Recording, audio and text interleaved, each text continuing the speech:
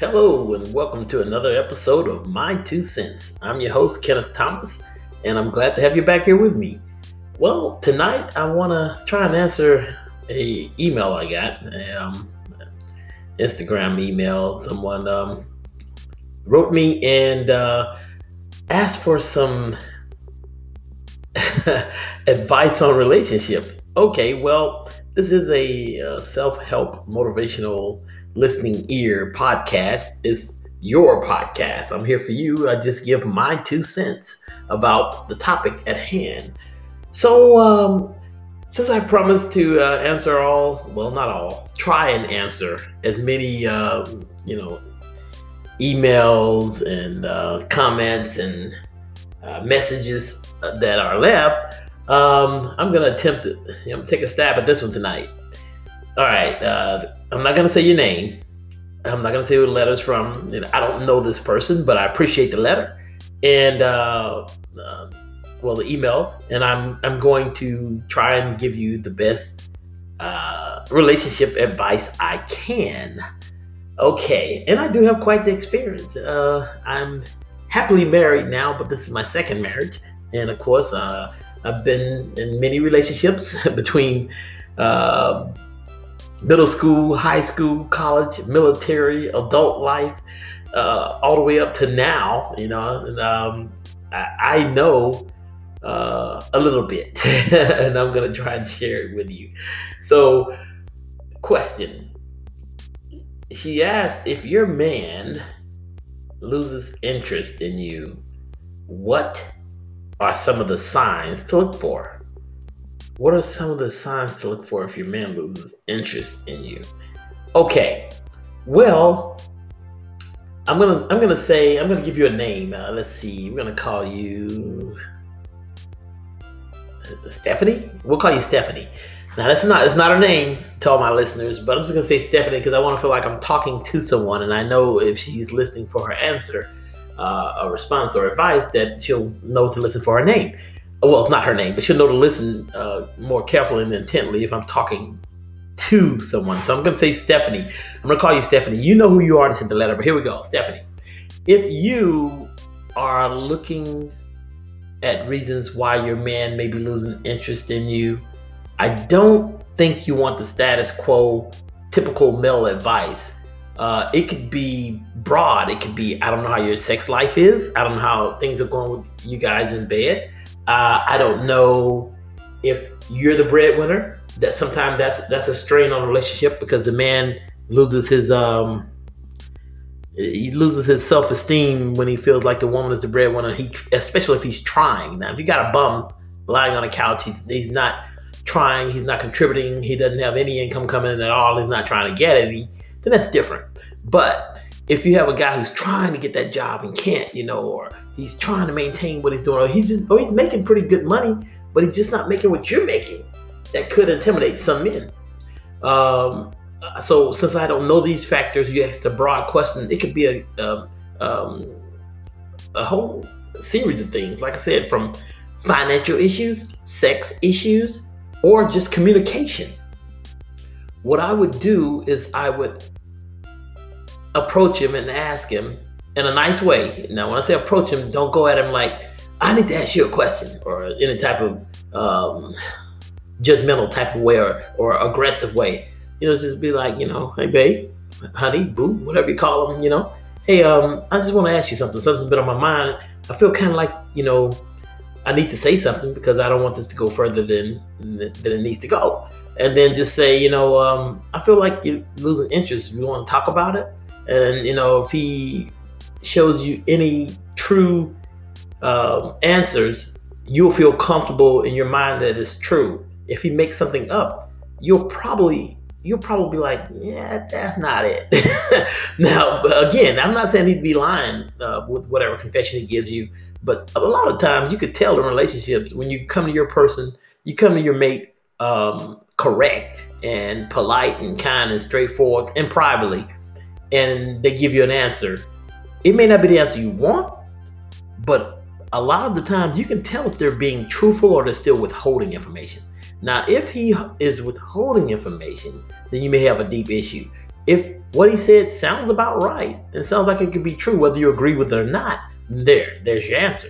But my advice to you is to ask him. Okay, you got to ask him, Stephanie.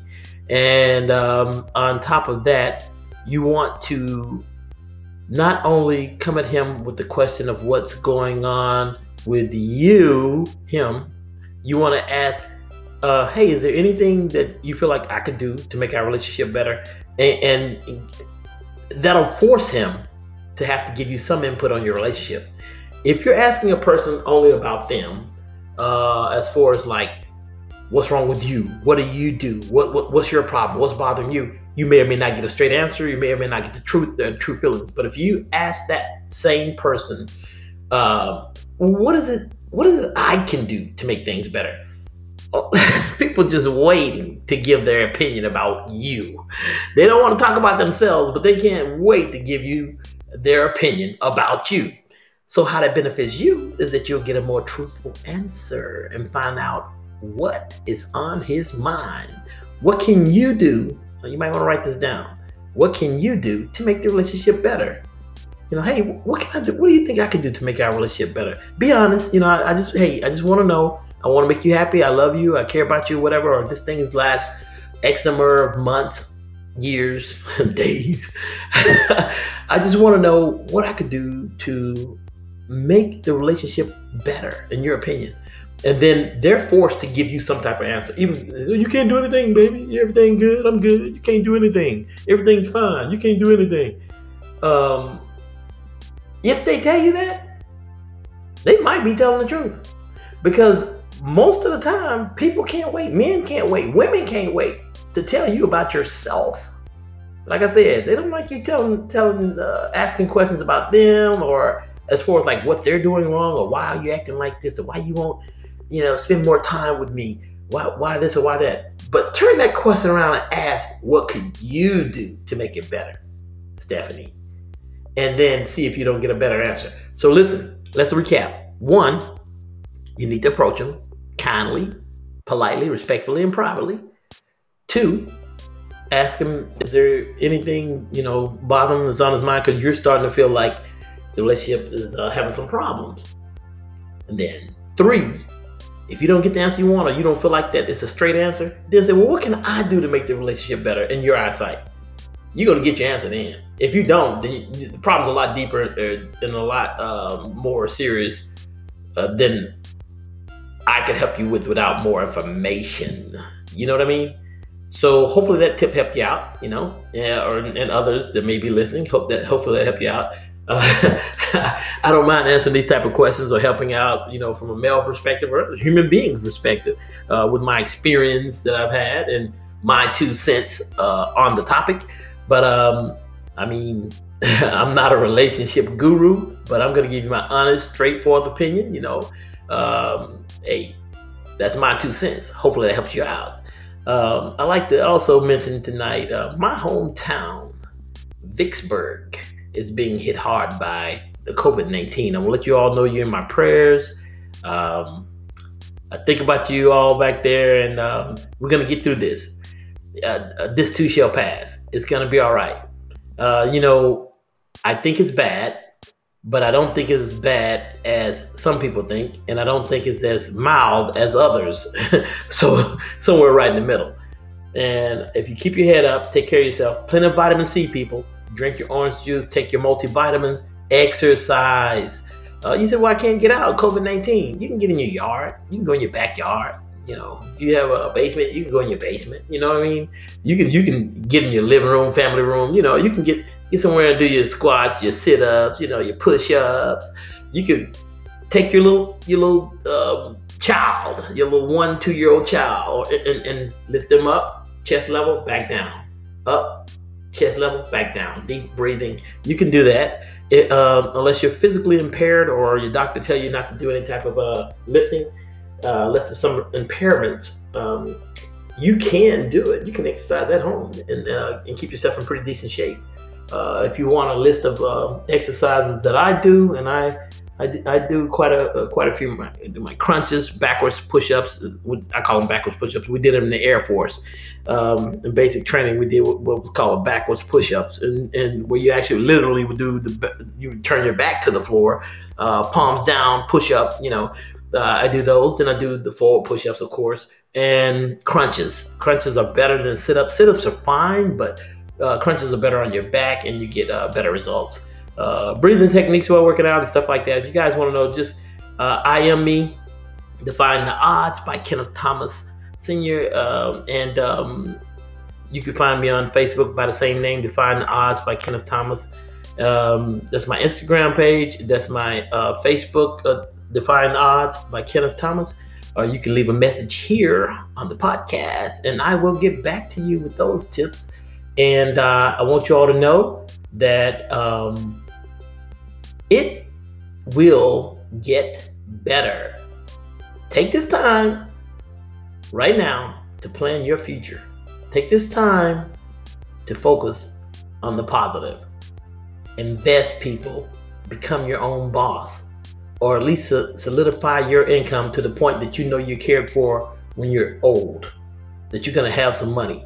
I know you say, Ken, how? Listen to my earlier podcast. I've given plenty of tips on investments. The latest tip I have, if you can, get in on green energy. Get in on green energy. The only thing I would say about it is you may want to wait, if you don't have a lot of money, until November and find out who wins the election. If we get a Democrat in, green energy is the way to go. If we get a Republican in, unfortunately, I'm just calling like I see it, people. I don't vote party, I vote people. If you're the best person for the job, I vote for you. And my voter record has showed Democrat and Republican and independent, so it's a fact. So I put that little disclaimer out there to say this. I'm not trying to pick on Republicans, but most Republicans don't believe that there is a ozone issue, that there is a climate change issue. So if you get a Republican in there, you're probably gonna have somebody who's oil happy, gas happy, and oil happy. And if that's the case, the prices are down on gas right now. They're slowly creeping back up. You might want to go ahead and invest in Exxon or one of the top oil chains. The investments are down at $100 and $200-$300 a share, $100, $150 a share. You might want to go ahead and purchase some of those. But my bigger tip, because I believe we're probably likely to have a Democratic president, and it's possible for the next 8 years, then clean energy is going to be an excellent investment for you. I'm talking about windmills, solar paneling, anything dealing with electric cars. Find out, do your homework, find out one that's stable, and find out ones that have stable PEs. And also make sure that it's a company that's financially secure, that they're not going under some type of bankruptcy or going through problems. Do your research on your companies that you invest in. And when you find a pretty stable company, find the one with the lowest minimal investment that you could find, and buy yourself up quite a few shares. Because my investment tip, the most current one I have that I think is going to pay, is clean energy. Some of you can go ahead and put your money in now. But those of you who are on a more tighter purse, I would advise you to wait until after the election to make sure we got the right president in there for that tip. Because without a Democratic president, that tip is not going to work, likely. Okay, well, that's my time for tonight. I want you all to take care of yourself, and until next time, dream in faith.